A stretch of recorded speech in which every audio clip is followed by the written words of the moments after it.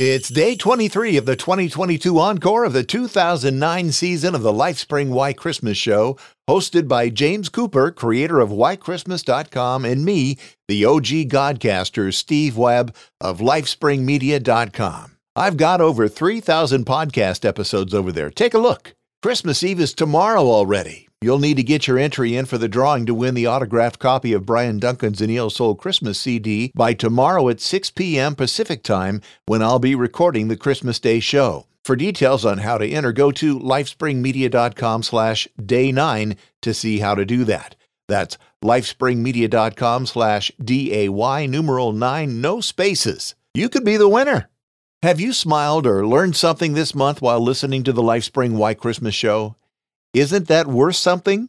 If you're feeling generous, gifts for your Christmas podcast hosts are welcome at lifespringmedia.com/support.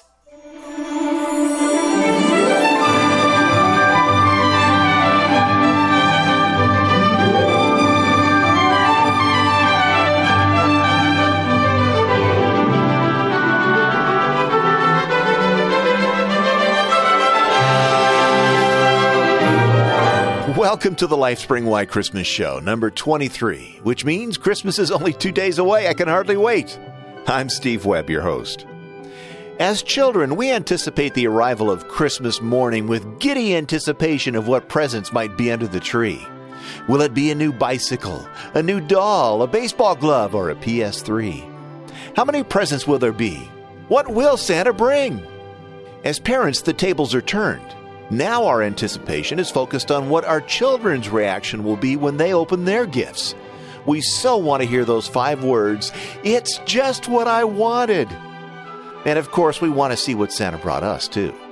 So, how did the custom of giving and receiving presents on Christmas begin, and how do other cultures do it?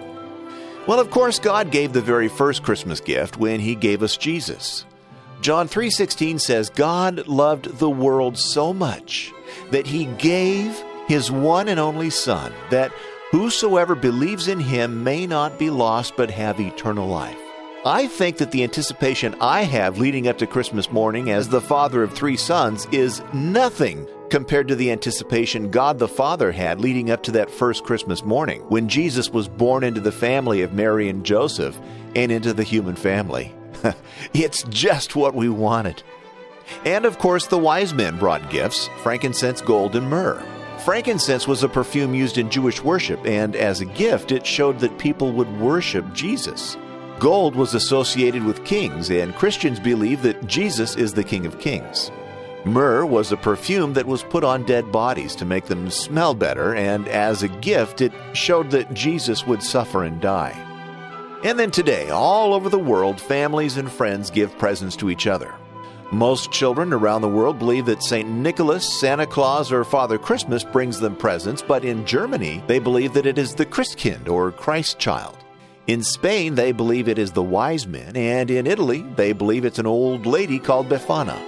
These presents are also left in different places. In most of Europe, the presents are left in shoes or boots put out by the children. And in Italy, the UK, and the US, presents are left in stockings, often left hanging by a fireplace. And of course, in many countries, presents for friends and family may be left under the Christmas tree. In the UK and here in the US, they're often opened up on Christmas Day morning with all the family together. Presents are opened on different days around the world as well. The earliest presents are opened is on St. Nicholas Eve on December 5th, when children in Holland receive their presents. And then in Belgium, Germany, the Czech Republic, and some other European countries, St. Nicholas's Day is on December 6th, and that's when they open their presents. Children in the UK, the US, and many other countries such as Japan open their presents on Christmas Day, December 25th.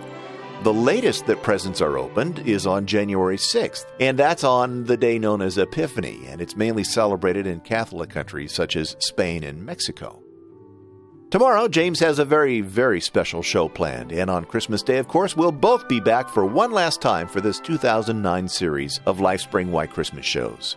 We'll have some fun, and we'll draw the winning name from Santa's hat to see who gets the autographed Brian Duncan Christmas CD of A Neo Soul Christmas. We'll see you then.